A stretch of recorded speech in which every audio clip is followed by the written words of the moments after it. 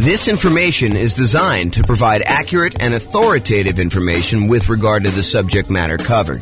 It is offered with the understanding that the presenters are not engaged in rendering legal, accounting, or other professional services. If legal advice or other expert advice is required, the services of a competent professional should be sought. Welcome to the Cedar Rapids Real Estate Investing and Real Estate Financial Planning Podcast. Learn all about investing in real estate in Cedar Rapids, Iowa, with a combination of real estate financial planning and modeling with numbers specific to Cedar Rapids. Plus syndicated, more generalized recordings of live and pre-recorded real estate investing classes. Not all of them specific to Cedar Rapids. Be sure to stay tuned after the podcast for a message from our sponsors. Well, good evening and welcome everyone. I am James Orr, and tonight's presentation is BRRRR Real Estate Investing Strategy. And BRRRR stands for Buy, Rehab, Rent, Refinance, and Repeat. I always got to stop and think about that. So I'm going to jump right into the presentation. So this is part of a series that we're doing where we're digging into all of the different real estate investing strategies. So far, we've done the buy and hold real estate investing strategy, where we talked about buy and hold property, short-term and vacation rentals. Then the next class, we did a whole series on the nomad strategy. Nomad strategy is buying a property, moving in as an owner-occupant, living there for a year, and then converting that property to a rental after living there for a year, sometimes a little bit more. But we do that because you can buy properties with little or nothing down, and you get a much better interest rate when you buy a property as an owner-occupant.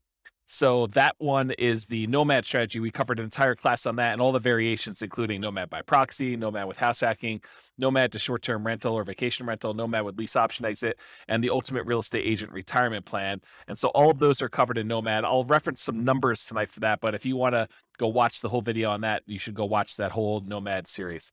Then we did another class on the house hacking real estate investing strategy. House hacking is where when you're living in a property, you're getting income from the property you're living in. The most common example is buying a duplex or a triplex or a fourplex, where you live in one of the units and then you rent out the other sides to be able to do that, or up and down, depending on how it's structured. And so house hacking is all about different ways to make money on a property that you are currently living in. And those what I would consider to be our primary strategies on this whole series that we're doing. Those are the ones that the majority of the classes we teach are going to be on, the majority of what's going to be on the podcast. But then in order to be a completionist, I added a whole bunch of secondary strategies. Tonight is one of the examples of that. So tonight we're going to cover the BRRRR strategy: buy, rehab, rent, refinance, and repeat. That's what BRRRR stands for. And we'll talk about how BRRRR works, what all the components of that are.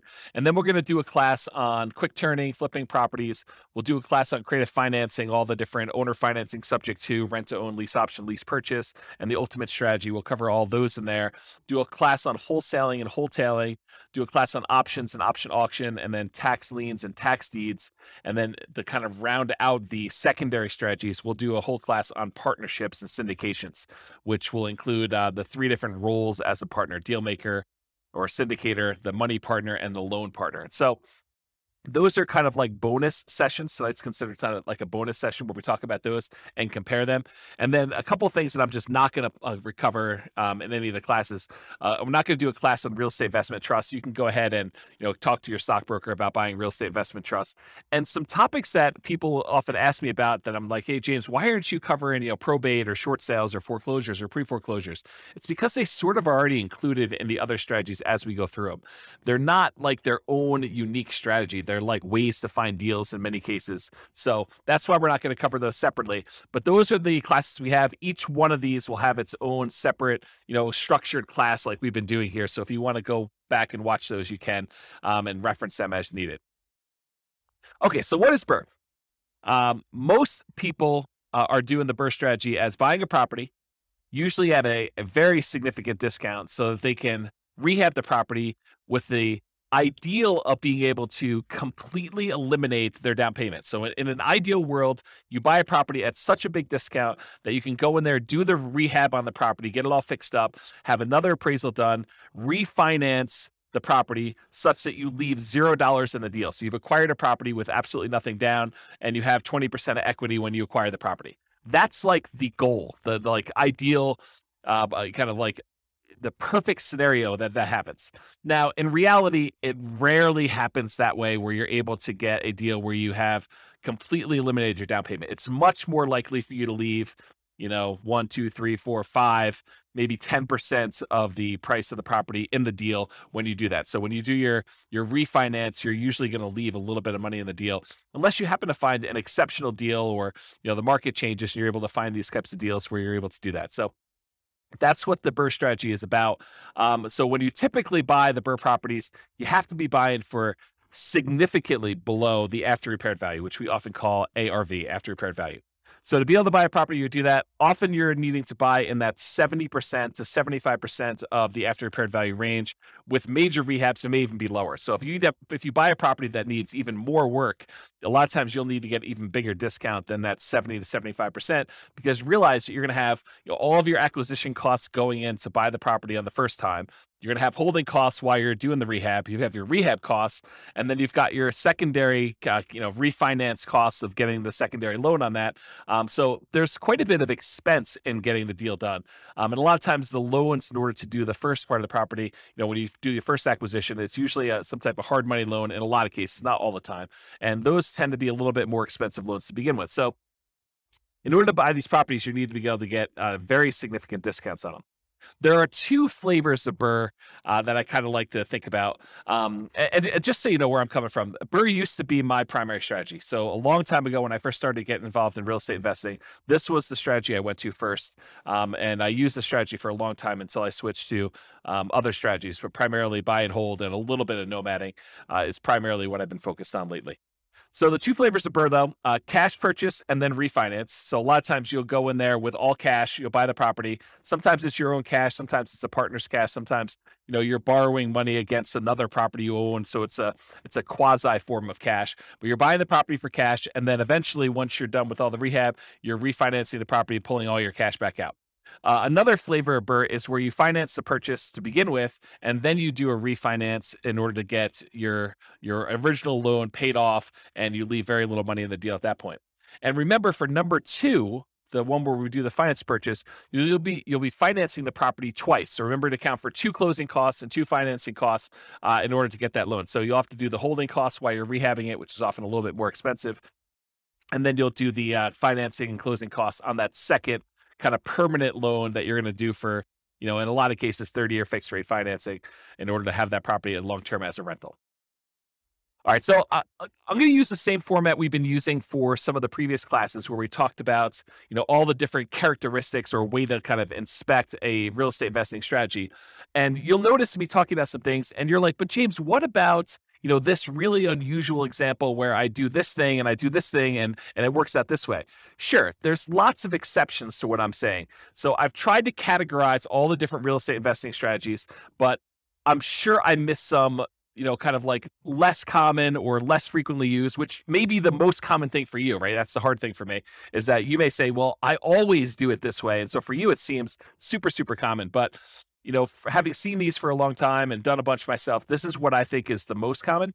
And of course, there may be exceptions to that. I think of all the different strategies, BRRRR may be one of those ones where this is especially true, where there are so many different exceptions to BRRRR. There's so many different ways to kind of break this out and slice it up and make it happen that you're bound to find a lot of different exceptions with BRRRR, more so than I think in a lot of the other strategies where I tend to cover a lot more comprehensively what's going on. And remember, this is not one of our primary strategies. This is one of our secondary strategies that we're sort of covering just to be completionists, but this isn't really our primary strategy. It's not our primary teaching mechanism for these episodes for the podcast and recordings.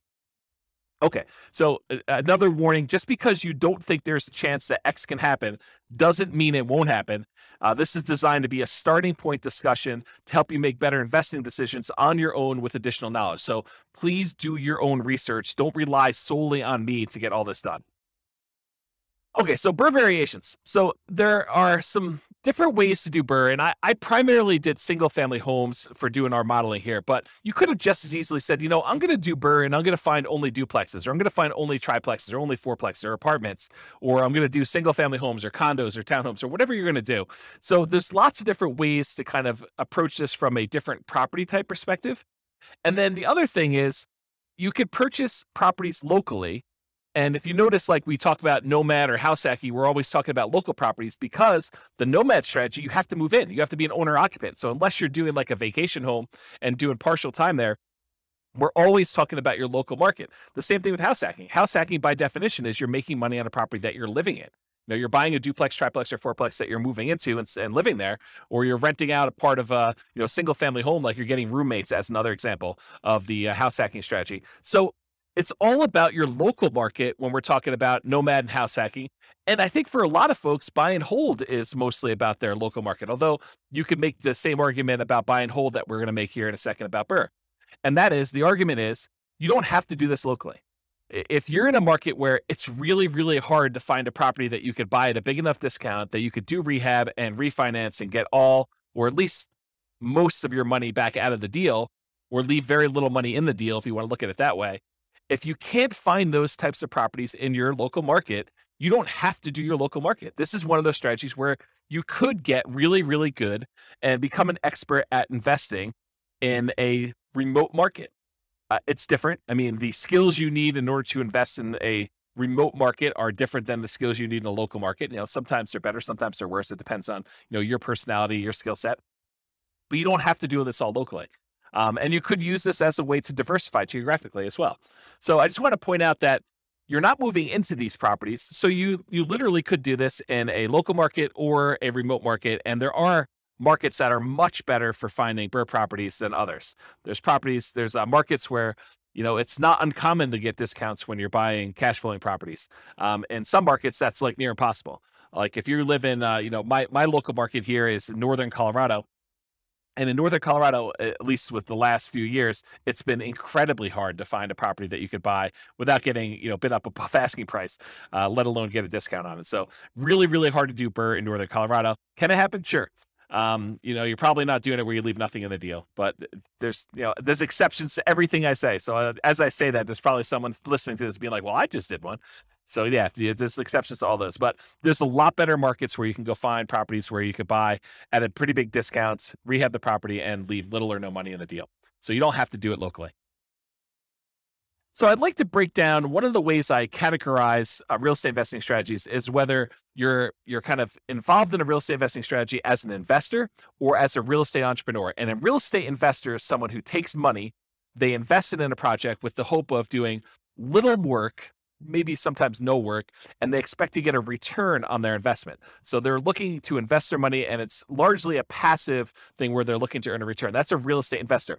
Real estate entrepreneur is often looking to put in maybe a little bit of money, but most of the time they're looking to invest their time and to start a business where they are doing activities in order to get a dollar per hour or money for the labor that they're doing.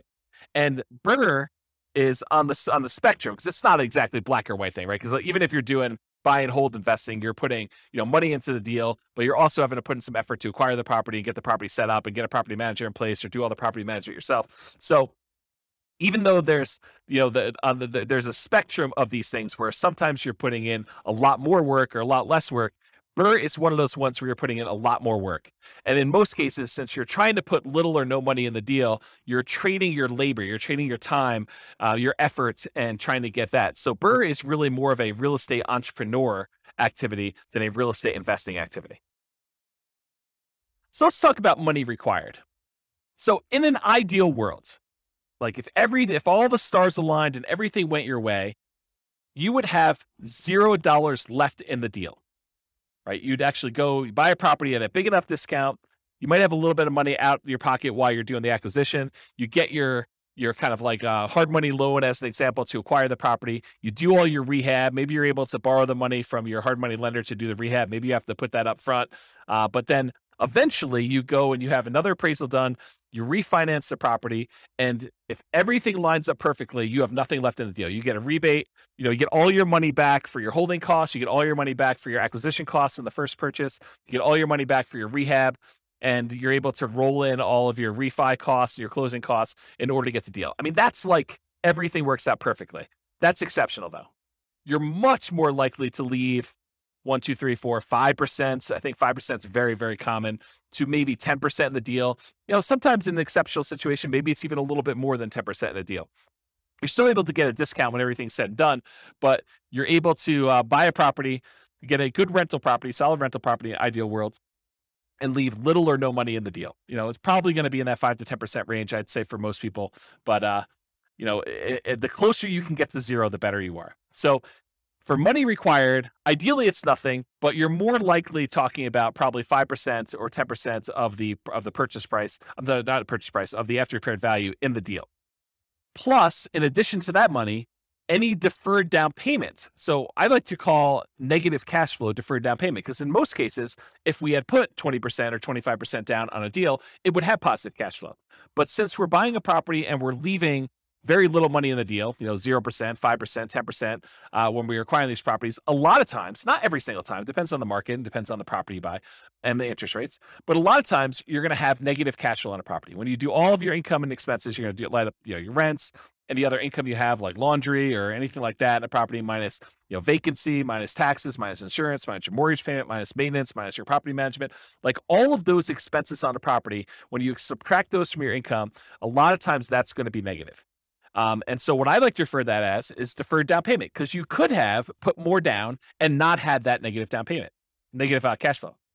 And so I like to refer to that as deferred down payment. You could choose to either put more down, or you could choose to have a little bit of negative cash flow over time to do that. And so in addition to whatever you're going to leave in the deal, a lot of times you're going to have a deferred down payment.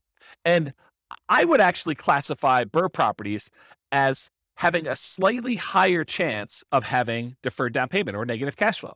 Why? Why would I say that? Obviously, if you're trying to go buy a property and you're trying to get this big discount on the property so that you could rehab it and then put a tenant in there, rent it out, and then you're going to be able to refinance and leave little money in the deal, why would you be more likely to have negative cash flow on a deal like that than maybe buying a buy and hold property or a house hacking property or a nomad property? Well, it has to do with selection. It is true that you can find a deal where you're able to get this huge discount and it also happens to be an ideal cash flowing rental property. But if you think about it in terms of like what your chances are, you're much more likely to find either an amazing cash flowing property where you're able to buy a property where the economics, the rent to price ratio, the demand for that property, you're able to get really good rents and really strong tenants in the property, with like a more traditional buy and hold or house hack or nomad property. It's unlikely or less likely for you to be able to go find a property that you could buy at this big enough discount that you could do the rehab and be able to pull all your money out. And that also happens to be an amazing rental property. Can it happen where you got both of them? Absolutely. But I think you're more likely to either find one or the other.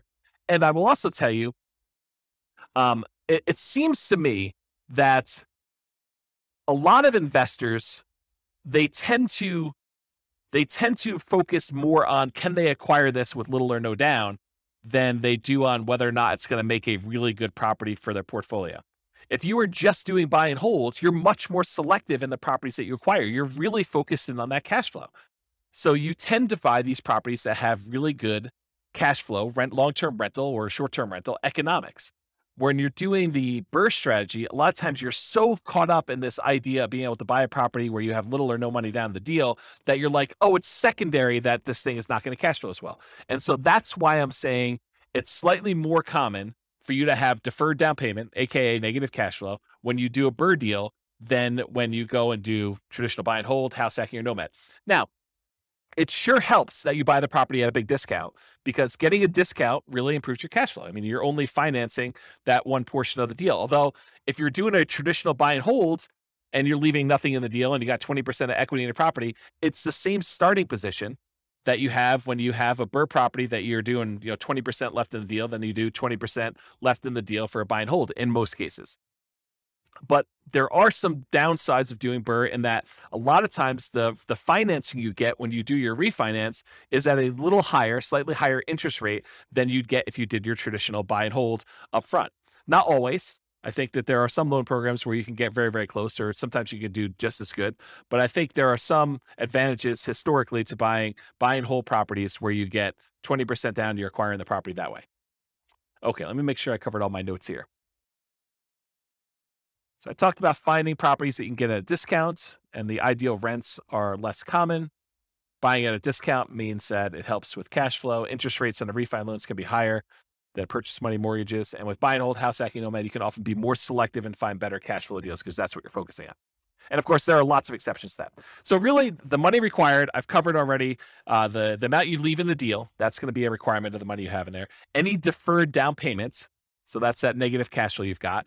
And then, of course, you need reserves. It would be stupid for you to go buy a property and try to do it with no reserves.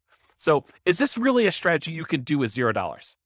I don't think so. I mean, even if you could find a property that you have nothing in, so that would be $0 that you're leaving in the deal. Maybe you have a property where you have no negative cash flow, but even with both of those, you need to have reserves. And so I think at a minimum, you're going to want to have 6 months of reserves on a property that you're acquiring as a rental. So no matter even if you can find a deal where you're able to leave nothing in the deal, and you can get a property where you don't have any deferred down payment or negative cash flow, you're still going to need reserves. And so this is really not a true nothing down, no money required strategy. It could be nothing down in that you really don't need any money for the down payments because you're able to get, a deal where you have no money left in the deal. But for the most part, you'll still have the need for reserves. Okay, so credit required. It is true. Often you can get a hard money loan for the initial purchase before you do the refinance. And a lot of those are, asset-based loans where they're really looking at the property primarily in order to do the loan itself. Although I think a lot of hard money lenders are still looking at the individual borrower for those. It's possible you could find one that's exceptional and that doesn't look at that. But over time, I think that the majority of hard money lenders are still looking at the individual for doing the loan there. So you can get a loan where you can get the initial purchase money oftentimes with little credit required. But when you go to do that cash out refinance, most of those loans are going to be ones where you need to have a good credit score. And typical credit score needed for a lot of these conventional loans is about 640 credit score. Now, there are exceptions for more unusual loan products. These tend to be adjustable rate mortgages or at higher rates, and better credit often gets you a better interest rate in general. But I think a credit score of about 640 is going to be needed for this. Now, don't go to your lender and say, well, James on his recording said I only needed a 640, so you definitely have to give me a loan because he told me 640. No, that's not how it works. You go to the lender and they tell you what the current lending requirements are because these things can change over time. And you have to find out for them what you need to qualify. And you can go find out from them exactly what the number is. But historically, it's about 640 is what the credit score is for being able to do these. So go talk to your lender and find out. And before I did BRRRR, I would make sure I had both my financing to do the initial acquisition and I knew exactly and was pre-qualified to be able to do this cash out, or not cash out, the refinance, rate and term refinance in order to be able to pull all my money out of the deal in order to do the BRRRR thing before I bought the property. Because there's few things worse. I guess there's some strategy you can do, but there are a few things worse in my mind than going through all the work of thinking you're going to buy this property, rehab it, thinking you're going to convert it to a rental, only to find out that you could not get this rehab loan after you've done all the labor and gotten in the deal. So you can still probably sell it and make money, but a lot of extra effort to do that. Okay, some less common situations. If you find a lender doing more creative lending, that's a possibility as well. Or if you're buying without a loan, all cash, a credit score is not required. So if you're trying to buy these properties, I guess that's technically not BRRRR because you're not doing the refi in the end. But sometimes people buy properties at a discount just to convert them to straight rentals. And sometimes people are buying those just for cash. So that's the case there. But that really wouldn't be BRRRR because BRRRR involves the refi. All right, so what are the skills required in order to do the BRRRR strategy? And if you compare this to some of the previous classes we taught on buy and hold, house hacking, nomad, those types of things, you'll notice that BRRRR has some additional requirements, some different additional skills that are required. So the primary skills required for doing BRRRR are, number one, you need to analyze deals. You need to be able to do the deal analysis for once you're done doing the rehab and you have your refinance done, will it cash flow? And also the deal analysis to say, okay, I'm going to acquire this property. Here are the costs for doing my rehab. Here are the costs for doing my holding costs. Here's the initial acquisition costs. Here's my refinance costs, and then how much will I have in the deal? And then go do your deal analysis after that. So that's a skill you need, deal analysis skill. In addition to that, you need rehab estimating skills, or you need to hire someone who has rehab estimating skills in order to help you find out how much it's going to cost you to take this property that you just bought at this big discount and do all the work required in order to make it a good long-term buy and hold property. So you need someone who can estimate what work is required and how much it will cost to do that. In addition to that, you need to be able to find discounted deals that also cash flow. And in my opinion, this should not be overlooked. This is probably one of the main things that you're being compensated for by being able to find these deals. This is, the equity you're earning by doing this is being able to find deeply discounted deals that you could do the rehab and be in the property for very little or nothing, down on after the refi, and that will also cash flow once you're out of the deal. Once you're done with your refi. So I think you need to be able to find those types of deals, and I think that's an exceptional skill to have. In addition to that, you need to be able to acquire the property, and then you need to do the refi financing. So you need to be able to do whatever acquisition financing you line up, hard money loans or private money or your own cash, and then you need to be able to do the refi financing in order to be able to do that. It's another skill. And then different than the rehab estimating, you need to be able to either do the rehab yourself or you need to be able to manage a rehab team. So you need to be the person that swings the hammer and goes in there, does all the work, brings in the subs if you have those guys doing certain things, or you need to be the person that, manages a team of other people that are doing all that work for you. And then in addition to that, once you convert the property to a long-term rental, you need all the traditional skills of property management. And again, that's either you doing the property management yourself directly or you hiring a professional property manager, and then you need the skills of being able to manage the manager. So I have a note here, skills of property management can vary depending on whether you're managing long-term rentals yourself, hiring a property manager, or doing short-term rentals. So 3 different types of management skills depending on which way you're going. And the skills of rehab can vary depending on whether you're doing it yourself, managing contractors, or managing a general contractor. So realize that the skills that you require, in my opinion, are much more involved than buy and hold, house hacking, or nomad. I think this is a much more active, much more real estate entrepreneurial activity, and it requires more skills and higher levels of skill than a lot of the other strategies would. All right, so Shane Paris of Farnham Street, I finally went and looked up his name. I had forgotten his name for the last 3 presentations and kept forgetting to look it up. But he has a blog called Farnham Street, and probably about 2 or 3 months ago now, he wrote an article that talked about this idea of stability. And the way he described it wasn't real estate specific. It was this idea of, having something that's stable where if you don't do anything to it, it'll be fine. It'll kind of just keep, operating on its own. It's not going to hurt you if you don't pay attention to it and you kind of abandon it in some ways. But a active stability kind of item is something that if you don't do something with it, it will hurt you. And so I was thinking about this in terms of real estate and real estate investing specifically. And I was thinking, real estate is actively stable in general. But I think there's even kind of like gradients of more actively stable versus less actively stable. And so a couple examples of this are, if you go and you get a fully amortizing, like a 30-year loan that pays off, the payment itself will pay down to 0 after 30 years. That's an amortizing loan. The loan actually will pay itself off over that lifespan of 30 years versus a interest only or a balloon loan that you pay on it for 5 years, 10 years, 15 years, 20 years. And at the end of that period of time, there is a lump sum that is due at the end of it.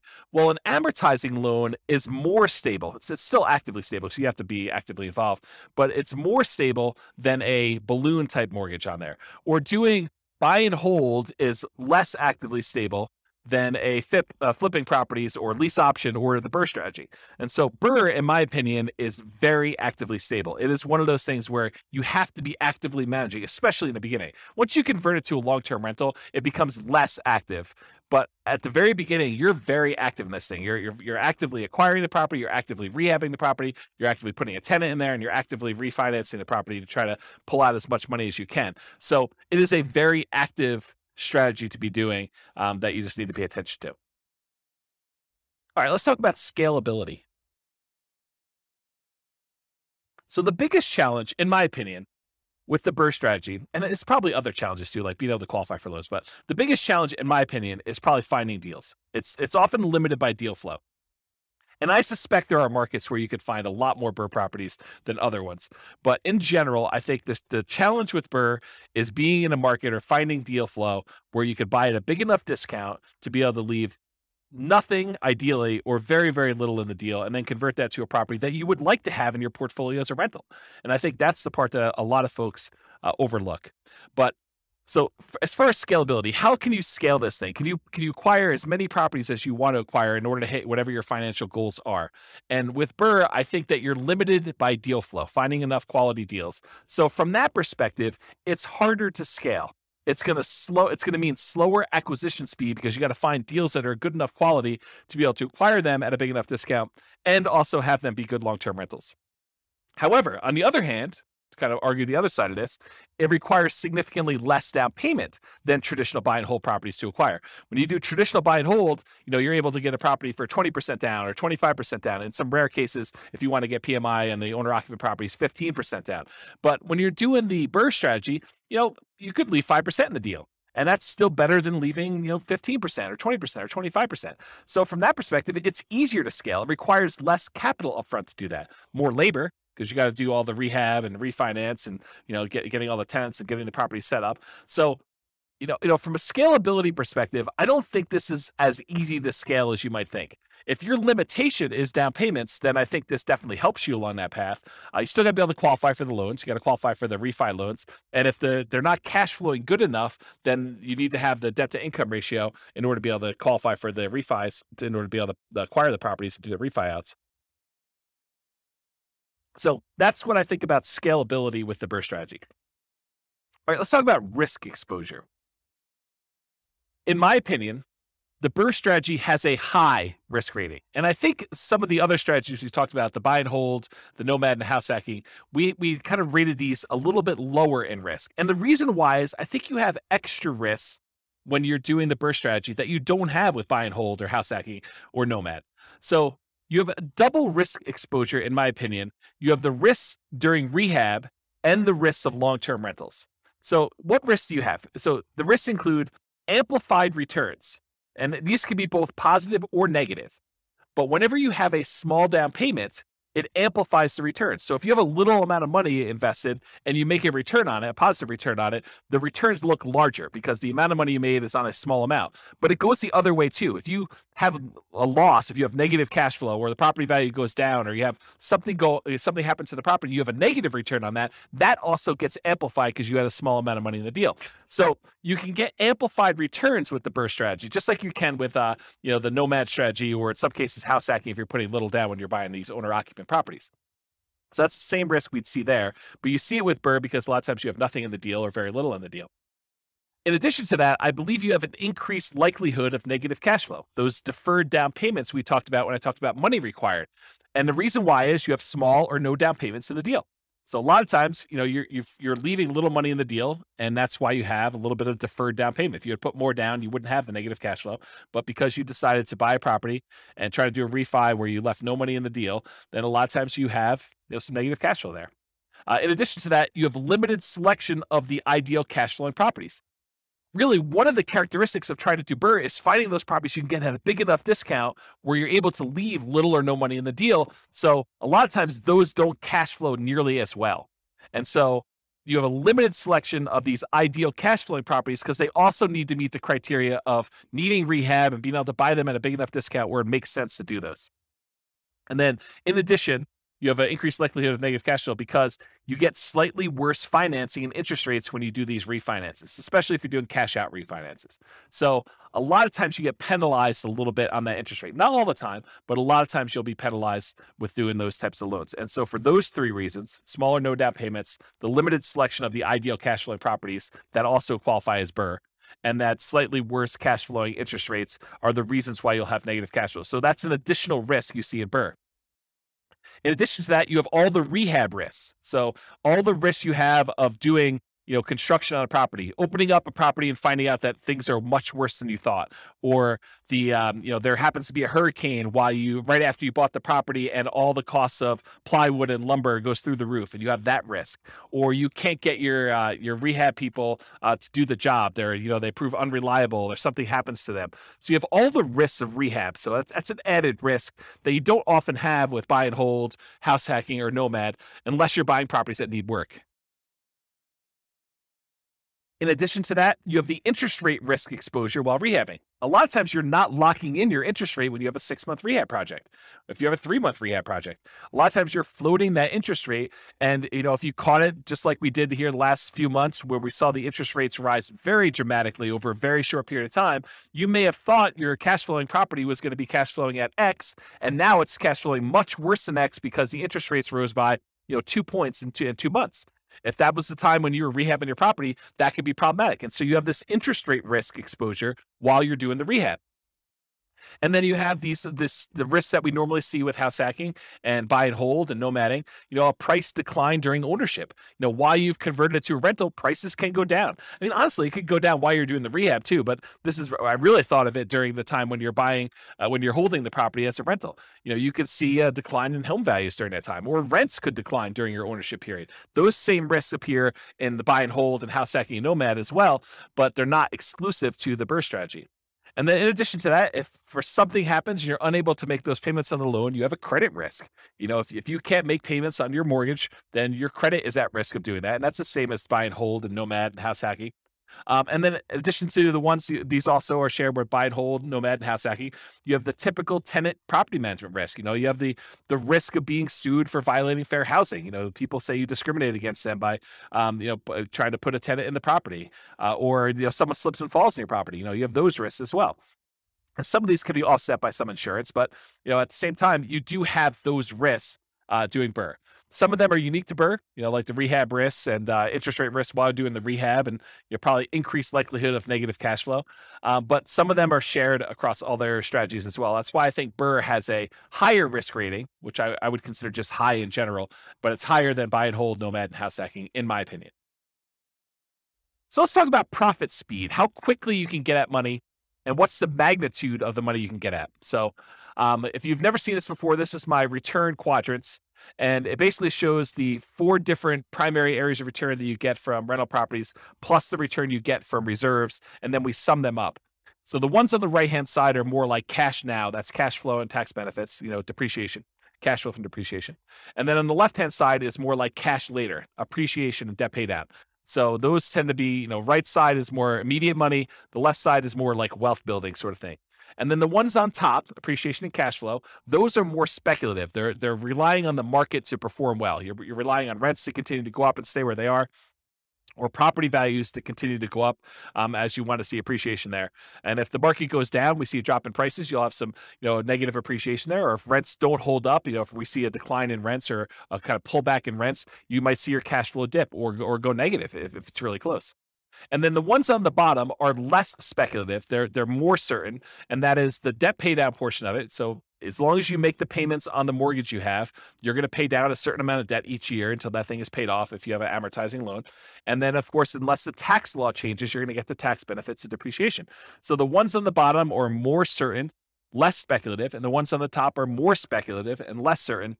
And then I already went over the left and right ones. So in terms of BRRRR, you typically start seeing a profit within 6 months. Usually it's after you do your rehab and you get your tenant in the property and you're able to start getting some cash flow on it. That tends to be when you see it, your profits start coming in. And then rents and security deposits are typically paid in advance. So you usually get that a little bit front loaded. And then cash flow is usually a percentage return on the amount you had invested. So if you think about, leaving nothing in the deal, then of course you'd have, in theory at least, an unlimited, an infinite return on your investments. You have $0 left in the deal, although you're always going to have reserves. So it's never really going to be zero unless you happen to get, property that you could pull your reserves out with a cash out refinance. Then I guess technically it could be unlimited in that way, infinite returns.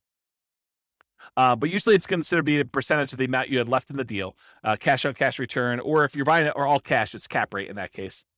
And then you often have with BRRRR, which is relatively unique for a BRRRR strategy, you often have a big paper return from forced appreciation. So when you acquire the property and you're able to capture that appreciation, the equity you had in the deal that you kind of worked with the rehab in order to capture, that's a big paper return you have. Most of the time, though, you're not able to spend that. It just kind of shows up on your balance sheet as, oh, now I got an extra, whatever it is, $50,000 from this property that I bought, at a big discount. And then you have cash flow from depreciation, and that could be cash flow with each paycheck So you can go to your employer and say, hey, I'd like to change my exemptions because I know I'm going to have this depreciation benefit and I don't need to pay in as much in taxes on my paycheck, so I can get a little bit more from each paycheck when I do that. Or you can get it at the end of the year in the terms of tax savings, whether you pay in less if you owe money, or that you actually get a rebate at the end of the year if you didn't make any adjustments, and you usually get a rebate because your exemptions are not set up the way they should be. Okay, so that's profit speed. So how do you find these BRRRR deals? Because I think that's one of the biggest challenges with this strategy. So the most common methods for finding BRRRR properties is going to be inside the MLS, for sale by owner, and wholesalers. So you can find deals that need a lot of work listed for sale in the MLS. You can find them there. You can also find people that are looking to sell their property for sale by owner. They have opted not to list it in the MLS. And there's really two subgroups of these for sale by owner groups. There's the ones that are actively marketing their property. These are the for sale by owners that are putting a sign in the yard, or they're putting their property up on Zillow or Craigslist or Redfin or wherever they're putting their property to advertise it. And then you have the other group, which is the hidden for sale by owners. And these are the guys that they may not be actively marketing their property, and they may not even really know they want to sell, but now you've put marketing in front of them. They're like, well, I might consider selling my property. Or you network with somebody, you're at your church, or you're at a club or something like that, and you're talking to people about your business of trying to find properties that need rehab. And someone says, well, I have a property that needs a lot of work. We had tenants in it, and the tenants trashed the place, and now I'd like to acquire that property. Now I'd like to sell that property rather. And you're like, well, I'd be interested in buying it. And so they could be hidden in that way, that you have to find either through marketing, putting out, ads or postcards, or, pay-per-click, or any of those strategies. We'll cover those in another class, but all the different strategies for marketing in order to find sellers for sale by owners, or you could do through networking, being out and about and talking to people about what you do. And then the third group is wholesalers. Wholesalers are usually the ones doing the marketing. In some cases, they're providing properties inside the MLS, although a lot of wholesalers are doing direct mail or pay-per-click or have a website, and they're marketing, or they're doing networking, and they're trying to find deals, and then they're finding the deals, putting them under contract, and then they're assigning the rights of their contract to you in exchange for a fee. So that's really what wholesaling is. And those are probably the most common methods for you to find BRRRR properties. Now, you can find BRRRR properties in other ways. You could do auctions. You could find foreclosure auctions or IRS auctions, or, other types of like DEA, drug seized houses or stuff like that you could buy at auction. Or in some cases, a bank may have properties that they've taken back in foreclosure, and they've got that the bank actually owns, real estate owned by the bank, and they may be willing to sell you the property. So that's a more unusual method. Or maybe you go and you find a property where the seller hasn't been paying their taxes, and you're able to buy a tax lien on the property. And after waiting a while, the seller opts, or the owner of the property opts not to pay their taxes, and you're able to foreclose on the property with your tax lien, and you're able to acquire property that way. So another more unusual strategy, I'd say highly unusual to do a strategy that way in most cases, but those are other ways for you to find the BRRRR type deals. All right, so searching for BRRRR deals, you need to find two things. And I've said this before many times today, but basically you're looking for deeply discounted property that you could buy, fix up, and then pull out as much money as you can, and great cash flowing property after its rehab. And in my opinion, most investors are going to let the second criteria, where they are most concerned about the cash flowing property, they're going to let that one slip, because they believe, hey, if I could just get a great deal with nothing down, that's worth it for me. And yeah, it's not the best property for cash flow, but that's okay, because I'm able to buy this property with very little in the deal, and that's more important to me. Depending on what you're trying to accomplish, that may not be the best strategy, and we could show numbers for that probably in another class, but that may be short-sighted. But I think that's the truth, that most people are going to be much more concerned with being able to find the property that they could buy with very little money in the deal or no money in the deal, and that's going to be the most important criteria. So you need to be able to find those two things, both a deeply discounted property and one that has great cash flow. And you're typically searching for all the fixer-upper type terms in the MLS, or through wholesalers or stuff like that. So terms like handyman special, or fixer, or fix, or TLC, or needs work, or mold, or asbestos, or damage, or fire, or smoke, or water damage, like all of the terms that you look for something that needs repairs on property. So, when you're setting up your search, you're asking your real estate agent to help you find these types of deals, make sure you get those search terms added so that you can find potential deals to do that. And, you're going to find weird ones, right? Like, you do a search for the term smoke as an example, and they're going to say, smoked glass windows in this room or something like that. And that's not really what you're looking at, but you'll get some false positives. You still need to manually sift and sort and go through those and make sure that the numbers work and that the property really makes sense. So better to have false positives than to miss the property completely, in my opinion, when you're looking for these deals. So how do you analyze these deals? Well, doing the BRRRR part, the like fix up part, the rehab section of it, you'll want to use your own rehab spreadsheet. I probably will provide one of those at some point, but I don't have one ready for you. But for the actual rental part of it, the world's greatest real estate deal analysis spreadsheet is ideal for doing the rental part. So you have to do the property after you do your refinance. You'll do a kind of like put down how much you have in the deal and what your rent is on the property and all the other expenses of it. And you could do that. You can get a copy of the spreadsheet at realestatefinancialplanner.com/spreadsheet. And it is, I call it the world's greatest real estate deal analysis spreadsheet because it's awesome for doing rental property analysis as to whether or not you should buy and hold a property. And then for the other part of it, for the acquisition, the rehab, and then doing the refinance part of it, you'll want to do that analysis separately to make sure that those numbers work using a different spreadsheet. All right, so what market conditions are good for somebody who is trying to buy BRRRR properties? Well, obviously you need markets where you can buy properties that need work at a discount. If you can't do that, it's hard to do the BRRRR strategy without buying properties at a discount. So that's like the number one criteria. But ideally, otherwise, you need markets with good cash flow and markets with strong appreciation and rent appreciation. You want to be buying in a market where you're going to get some good appreciation and in markets where you're going to get some good rent appreciation and cash flow is going to improve over time. It's challenging to do the BRRRR strategy in markets with significant negative cash flow with reasonable down payments. A property that even if you put 20% down, it wouldn't have good cash flow. Or markets with no or negative appreciation and rent appreciation. So, properties that they're the same price they were 10 years ago, or properties where rents are going down because the population is declining and you have a surplus of inventory and low demand. Those are hard markets to do this strategy in. And I think in some markets, not all markets, but in some markets, the way you're able to find properties that need a lot of work and you're able to buy at a big discount is because demand is a little bit softer in those. When we see in really, really hot markets, even the properties that need a lot of work were getting bid up and going for much closer to retail, where there wasn't nearly as much room to be able to buy these properties at a big enough discount to be able to do the refinance out and leave very little in the deal. And remember, it doesn't have to be your local market. You can do this remotely, specifically with BRRRR. So accessibility or availability. So these can be some of the hardest deals to find. It's not like you're just trying to find a property that you could buy at a big discount, do rehab on, and then sell it, make a profit. Those are easier, right? Because you don't have to find a property where you can do that.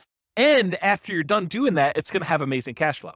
That's part of the challenge. It needs to be both a deeply discounted deal where you can go in, do rehab, and pull as much money as you can out of the property so that you leave as little in the deal as you can. And then once you do that, it has to also cash flow like crazy. So these can be some of the hardest deals to find, in my opinion. They must be both that fixer-upper and good cash flowing rentals. And some markets are much easier than others. So you can invest in remote markets to find these deals. So as far as being able to have accessibility and availability, this is a hard one. It's not like nomading where, a lot of properties would look at nomading and now we're being selected based on a whole different level of criteria. These are like, there's not that many that come along, and so this could be your limiting factor. So can you use your retirement account to do BRRRR strategies? Yeah, you can use your retirement account to invest in BRRRR strategies with a self-directed retirement account because you're not moving into the property. You're not living in the property. You will be limited in the amount of rehab that you could do directly if you're using your own retirement account, because I don't think you're supposed to be doing the labor on your properties that you're doing that. There may be some exceptions with some types of self-directed retirement accounts, but in general, you're not supposed to be doing the labor yourself. So you could be limited in what you could do with that.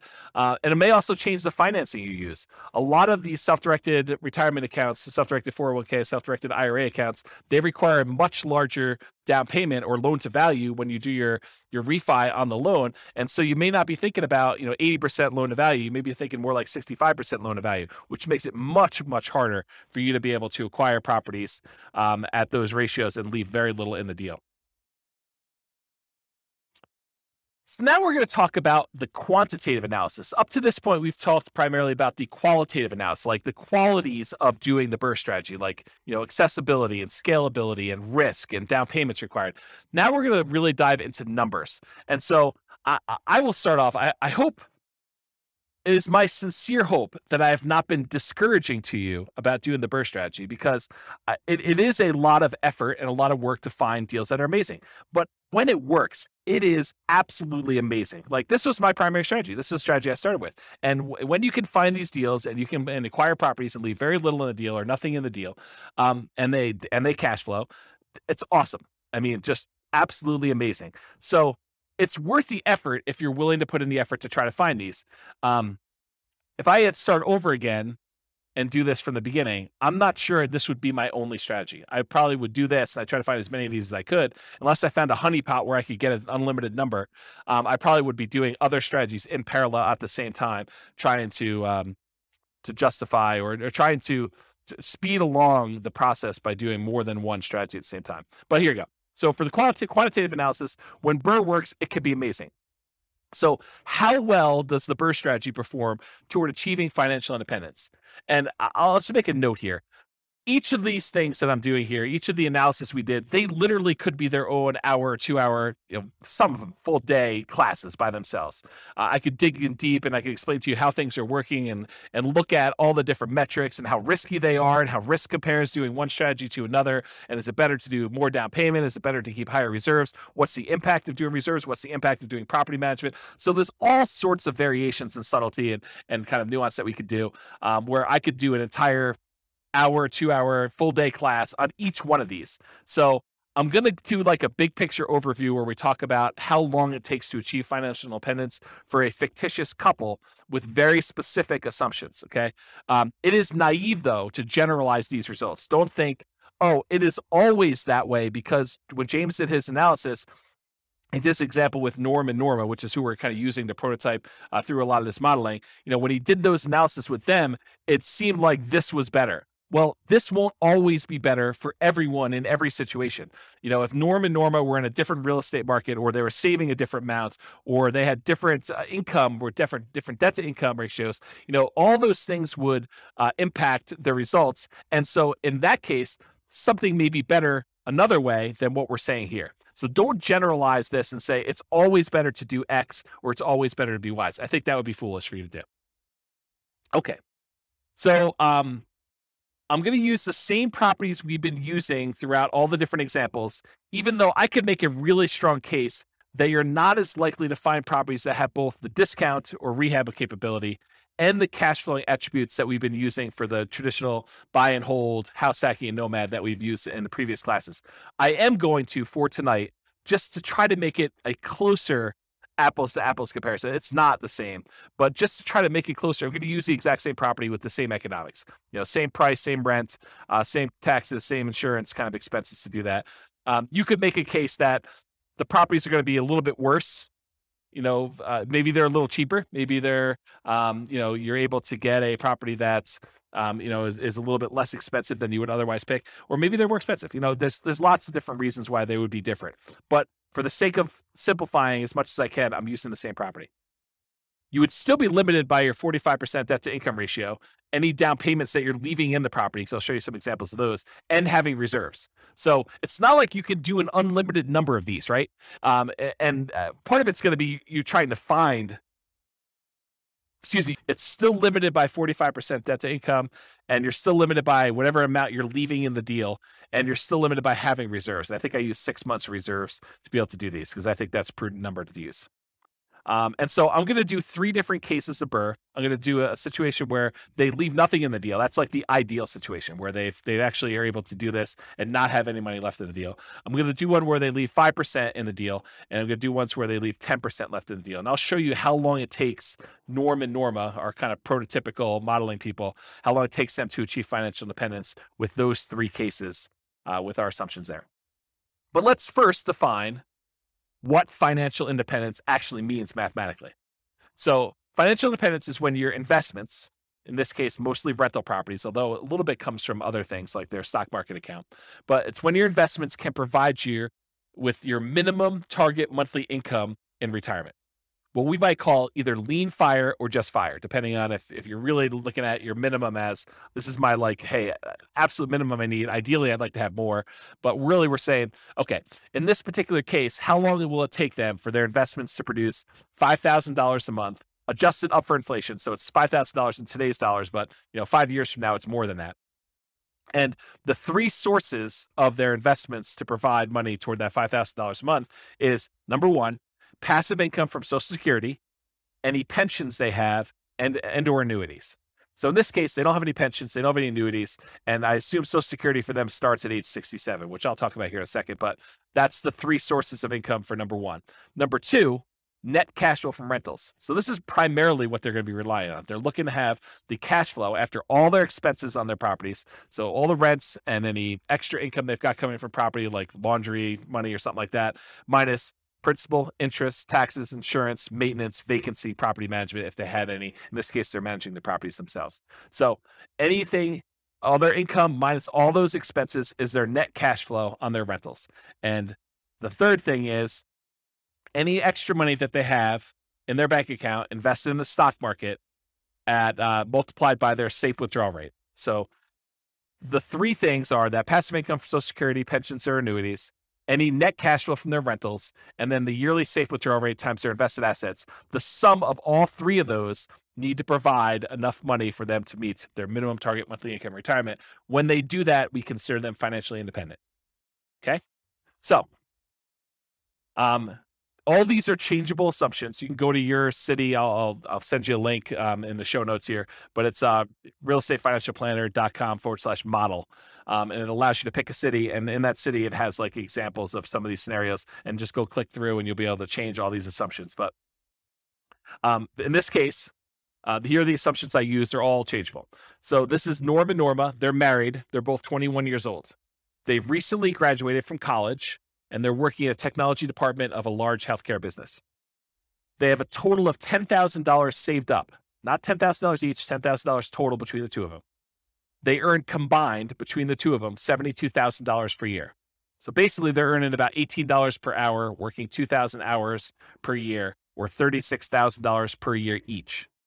Combined, it's $72,000. An important side note, BRRRR is like getting a second job, right? I mean, all the effort of going in and finding the property, doing the rehab or overseeing the rehab, getting the tenant, and then refinancing the property. It's really extra. It's like a job, right? It's like real estate entrepreneurship. So really, we should be comparing this to, these guys, if they're going to do buy and hold or house hacking or nomad or something like that, it really should be, it's be more fair to kind of compare it to them doing that, plus having an extra job where they have this extra income coming in. But we didn't do it that way. And so, the numbers are going to be great for BRRRR, because if you can do the BRRRR strategy, it looks awesome. And I'll show you that here in a second. But really, it's a slightly unfair comparison because they're doing a lot of labor. It's a very active type of investing strategy. And it really should be compared to them doing another job. But I didn't do it that way. They are saving about $1,000 per month before they buy any houses. And in the case of BRRRR, they're not buying any owner-occupant properties. They're continuing to rent while they do the BRRRR strategy to acquire rentals. They're obsessed about achieving financial independence so that they can retire early. They want to do FIRE. They want to find their best path to financial independence together. And best doesn't always mean fastest. Sometimes it's fast, but less risk. So we'll talk about that in another class. We won't have time to talk about it tonight. They're both going to take Social Security at age 67. So at age 67, Social Security does kick in. And Social Security is estimated based on them working until age 67, which if they achieve financial independence, they technically stop working in my modeling. So the modeling is a little bit less conservative in that way. But honestly, if they achieve financial independence before they're 67, it really doesn't matter that Social Security kicked in. It just kind of boosts them.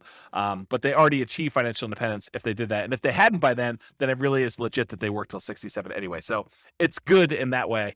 Although you could claim that my modeling is the tiniest bit sloppy, and that I just assume that the amount they're getting from Social Security is based on them working till 67, when if they stop working earlier, it's technically not. Okay, I'm also going to be using the interest rates that I had in the handout for loan type mortgage insurance comparisons. I'll put a link to that in the show notes as well. But this shows you all the different interest rates that I'm using in all these different classes for owner-occupant loans and also investment loans. And I did not penalize BRRRR for doing these refi loans, even though I think sometimes you will see a small premium for doing these refis out. And so I'm going to use the 6.625 number for doing the BRRRR strategy. All right, some more changeable assumptions. So I modeled this for 60 years, 720 months. We assume their tax rate, their effective income tax rate for calculating the cash flow from depreciation is 17.85%. We assumed it's a 3% inflation rate. That's the long-term average. The Fed's target rate is 2%. I happen to be recording this in a time of really high inflation, and so the numbers seem really, really low. But over a very long period of time, that's a good number to use, 3%. We're using that 6.625% mortgage interest rate. It's 20% equity rate and term refi. So we're using the number as if they're doing a rate and term refi with 20% equity. I'm using a best case with no penalty to the rate. For their safe withdrawal rate, we assume that they have a 4% yearly safe withdrawal rate. If you want to go read up on the Trinity study or 4% safe withdrawal rate, you can go read about that online. And then we assume that they need $5,000 in target monthly income retirement in today's dollars to do that. Ideally, their ideal number is $10,000 a month, although we're not using that in tonight's presentation at all. Okay. All right, so let's talk a little bit about the property. So the property assumptions, and these are all changeable as well. It's a $375,000 property, and it goes up at a rate of 3% per year. So the property values are going up at the same rate as inflation. They're going to do either leaving nothing in the deal, having 20% equity, leaving 5% in the deal, having about 15% equity, leaving 10% in the deal, and then they're going to do that rate and term refinance. So those are the three options we're going to run, whether they are able to leave nothing in there, leave 5% in there, or leave 10% in there. The closing and the refinance costs are already included. I'm not adding any extra ones. So we're assuming that in order to do this, those numbers are already included in their rate and term refi. So that's another reason why you could say these numbers are 5%, 10%, because I've assumed that those include all the acquisition costs in the first one, all of the acquisition costs or the refinance costs, rather, on the second one, on second loan. Assuming no seller concessions, so they're buying at a big discount. They're not able to get the seller to contribute toward their closing costs. The interest rate, again, 6.625 for that 20% down. There's no PMI. They're doing a 30-year, 360-month mortgage. Rent on the property is $2,600 per month, and it increases at a rate of 3% per year. This is the same we used for selecting an optimal buy and hold property or house hacking or nomading. So I think in a lot of cases, the BRRRR strategy would be slightly handicapped. It would be slightly worse price to cash flow economics, as you would when you had a wide selection. You could pick anything you want, just concerned about maximizing cash flow.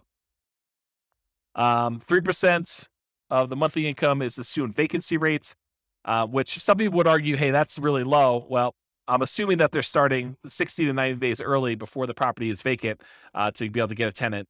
So I'm assuming that they're really optimizing property management. If in your market you want to change that number because yours is a little higher, go ahead and do that. But really, when you think about it, the rent you get on a property helps determine what the vacancy rate is, right? If you drop rent, vacancy should go down. If you're trying to push rent, then vacancy should go up. It's kind of like a flexible number there that you have somewhat control over. 10% of the monthly income is assumed maintenance rate. So we're using 10% of that $2,600 a month to set aside each month for maintenance on the property. We're using 0.75% of the value of the property each year for property taxes.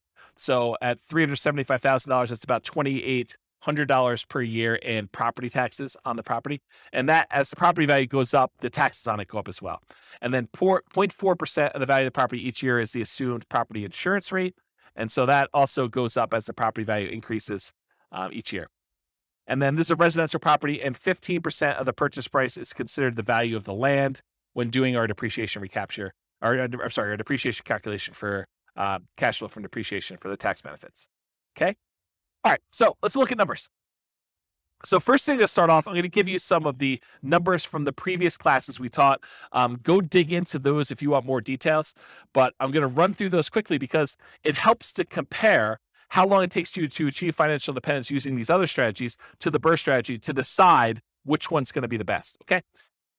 So for in the buy and hold class, we talked about what if Norm and Norma don't buy any rental properties at all? They basically take all of their money and they invest 100% in the stock market. They don't even buy a property to live in. They continue renting, and so they're investing $1,000 a month in the stock market. They can retire after 40.17 years, or about month 482. So if they invest for 40 years, they'd be, at 61 years old at the time, and they'd be able to be financially independent by investing in the stock market. We assume the stock market's earning about 8% per year. Okay.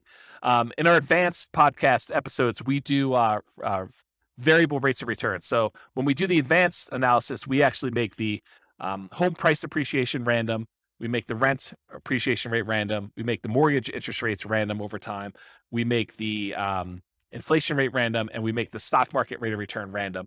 And so all of those, and then we run Monte Carlo analysis to show you like how having, property values not always go up by 3%. Sometimes they go down, sometimes they go up, sometimes they go up by a lot, sometimes they go down by a lot. And same thing with rents, and mortgage interest rates can rise over time or drop over time, and inflation, all that stuff, and how that really impacts the strategy. So that's more the advanced podcast. We're not going to cover that tonight.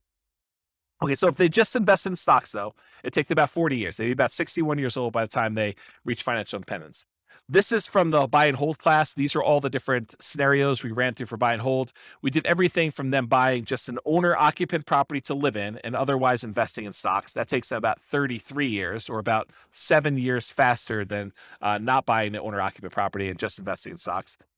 We did a whole bunch of stuff on buying, 10 rental properties. I think we did 20% down, 25% down, and 15% down. And those take about 30 years, 28 years, 30 years, somewhere in that ballpark, in order for them to be financially independent. We talked about buying a property to live in and then buying 10, 15% down payment rentals, or 20% down payment rentals, or 25% down payment rentals. And those all took about 33 years, give or take, in order to achieve financial independence. And then we talked about buying properties and converting them to short-term rentals where you get more income on the property. And short-term rentals was a really good strategy for them. They were able to be financially independent in about 25 years, or about 24 years, or about 25 years, depending on how much they put down, 20%, 15%, or 25%. And then we did buying an owner-occupant property to live in and also buying short-term rentals. And that's take a little bit longer. So it's better for them to keep renting and just do the short-term rentals if they're really trying to optimize for financial independence. Okay, so those are all the different numbers for the buy and hold. These are the numbers summarized for the Nomad class. So go look at the Nomad class for watching this. But if they buy 10 Nomad properties, so basically they buy a property with 5% down, they move in, they live there for a year, or however long it takes them to save up their next 5% and be able to qualify for the loan. Then they buy their next property with 5% down. They convert the last one to a rental, and they live in the next one for a year, or however long it takes them to save up their down payment and be able to qualify for the loan from debt to income. And so they move in, they live there for a year, or however long it takes, then they buy their next property, and they convert the last one to a rental. They do that until they have 10 properties. Okay. And if they do that, it takes them 27 years to be able to be financially independent. Okay. If they do like a mix between the Nomad strategy and buying discounted properties that they could do some fix up and capture some equity with, it takes them a little less than 20 years to do it with that strategy. If they buy 10 properties and instead of them moving in, they have someone else move in on their behalf, like, their kids who go to college, they buy properties for them each year and they have them move each year, or they do it with their parents who want to live near them and be their grandkids or something like that. But if they do what we call Nomad by proxy, where we have someone else move in on their behalf, it takes them about a little less than 18 years to achieve financial independence doing that. If they do the Nomad strategy where they're nomading each year, but once they convert it to a rental, they convert it to a short-term rental, not doing just traditional long-term rentals, it takes them about 13 years or so in order to be able to be financially independent if they do that.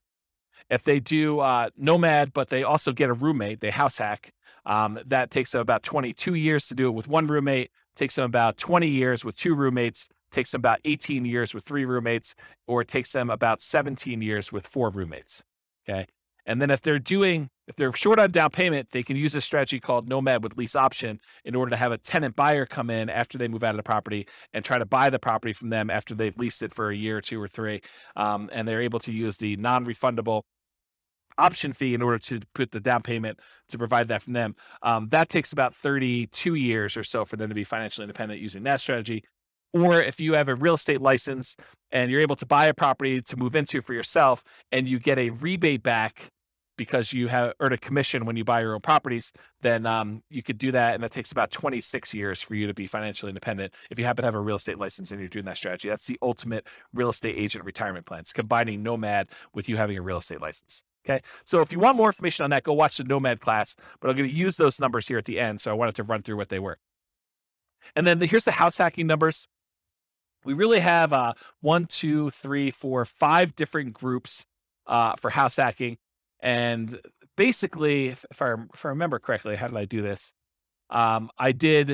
If they're doing Nomad with house hacking, there's certain numbers there. And then if we did, and there's different roommates. So we have house hacking with 1 roommate, 2 roommates, 3 roommates, 4 roommates. And that's buying one property and doing it. It takes them 394 months, 373 months, 334 months, or 304 months to do that, depending on how many roommates they have. The lowest one is the one where they have 4 roommates. Or if they buy one property and they house hack, but then they buy additional rental properties, 10, 15% down rentals or 10, 20% down rentals, it's shorter for them to do that, 357 months to be able to acquire properties that way. Or if they have different roommates and they're buying the rental properties there, really the fastest one is going to be 273 months. And that is it's tied for them either having 3 roommates or 4 roommates and putting 25% down. So I'll just try to summarize those. If you really want to dig into that, go watch that class and go in the show notes and look at the handout so you can see a lot more details. But there's a whole bunch of different data up here for different numbers and different situations. This is why it could literally be a whole day to do like one of these, because I could go into detail and really dig into what's happening and why. Okay, so let's do the second to last slide here. And this one shows a combination of all of the different time to achieve financial independence from all the different classes that we've done so far. So on the left-hand side here, if you're looking at the handouts or you happen to be watching the video, on the left-hand side are all the buy and hold strategies. Those are kind of highlighted in this green area. Then there's another section of a variety of Nomad strategies. Then there's a section highlighted in orange that show you all the Nomad with house hacking strategies. Then there's a couple extra Nomad type strategies. And then there's a red box, which is the BRRRR strategy, which I'm going to get to here in a second. And then all here on the right-hand side are the rest of the house hacking varieties that we covered in the house hacking class. So jumping right into the number for BRRRR, if you do the BRRRR strategy and you do the one where you leave nothing in the deal, then it takes you 11.7 years, about 141 months to achieve your minimum target monthly income in retirement. So achieving financial independence that way. And by you, I mean Norm and Norma with their very specific set of assumptions. If they leave 5% in the deal, they do a BRRRR strategy, they do the buy, they do all the rehab, they rent it out, they do a refinance, and they leave 5% in the deal, it takes them about 16.92 years, 203 months. It's hidden behind the thing on the slide deck, so it's hard for me to read. But it's 203 months is how long it takes to do that. If they do and they leave 10% in the deal, then it takes them 21.75 years, or about 261 months, in order to be able to achieve financial independence. So it's much easier if you could see this visually. So if you're watching the video, pause the screen and kind of compare the strategy that you're considering to some other strategies that you're like also considering, or that you're like, I'm curious about this one. But if you look at it, BRRRR tends to be one of the better strategies, by far. I mean, and when BRRRR works, BRRRR is amazing. So if you look at this, BRRRR kind of crushes a lot of these, especially if you can do ones where you leave nothing in the deal. The next closest one is probably doing Nomad, where you convert them to short-term rentals. So the number one, the best one to do is BRRRR with nothing in the deal. The next best one, though, is doing Nomad and then converting them to short-term rentals. And the other Nomads, they tend to do really, really well. Like all the Nomads with house hacking, Nomad by proxy, Nomad fixer-upper, which is kind of like a slight variation of BRRRR. It's not exactly BRRRR, but you're fixing up properties, trying to get them at a discount. So if you look at those, though, BRRRR and Nomad are both really, really good. House hacking is probably the next best one. depending on which one you do. And then, of course, traditional buy and hold is still amazing. It's a lot better than doing stocks, but it is not as good as a lot of the nomad ones, a lot of the house hacking ones. And so of the ones we've covered so far, and we've got a bunch of other classes to cover, including, fixer uppers and quick turning properties and other strategies like that, which we'll cover in future classes. But if you look at those, BRRRR does really, really well. So I would encourage you to take some time and look at the video or look at the handouts from the show notes and kind of compare these to yourself.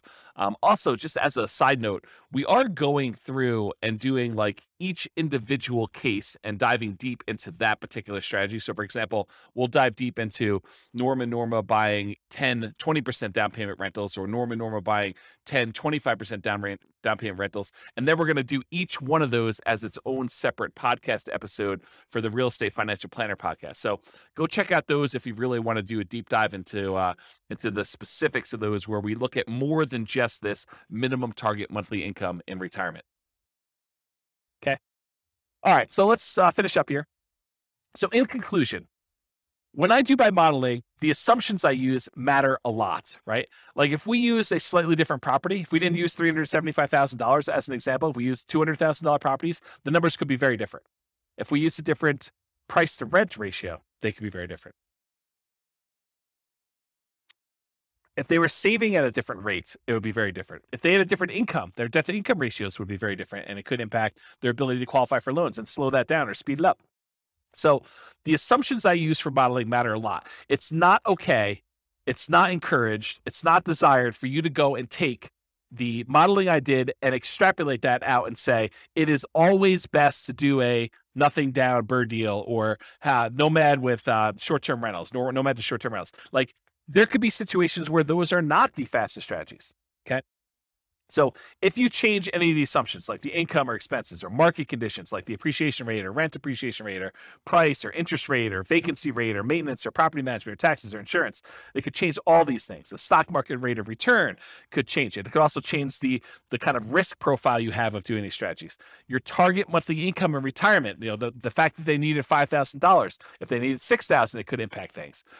Their safe withdrawal rate could impact things. The cash flow characteristics of the property, whether it really is an amazing cash flowing property, or if it's more likely to be a BRRRR property that has, second tier or third tier cash flow characteristics, but you're able to get it where you're able to have nothing in the deal or 5% in the deal. And the number of properties you buy. Maybe it's better to only buy 5. Maybe it's better to only buy 11.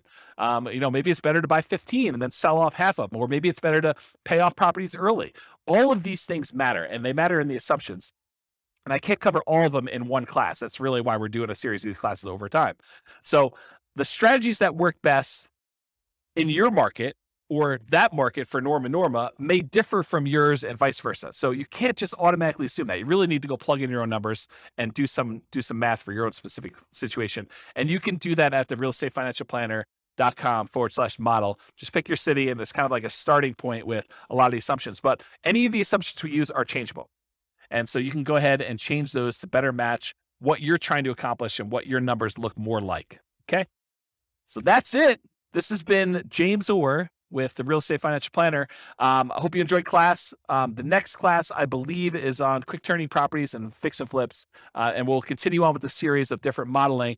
And hopefully we'll get through those, and then we'll be able to move on to some more meaty topics about how to implement some of these strategies, rather than more of this kind of like big picture strategy sort of like kind of class. So hope you have a great night. Thanks so much.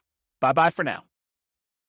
With home prices up, mortgage interest rates up, and rents up, but not quite enough to counteract the higher prices and interest rates, cash flow on rental properties in Cedar Rapids is harder than ever. Book a call with the Real Estate Financial Planner to apply our proprietary 88 strategies to improve cash flow on your rentals.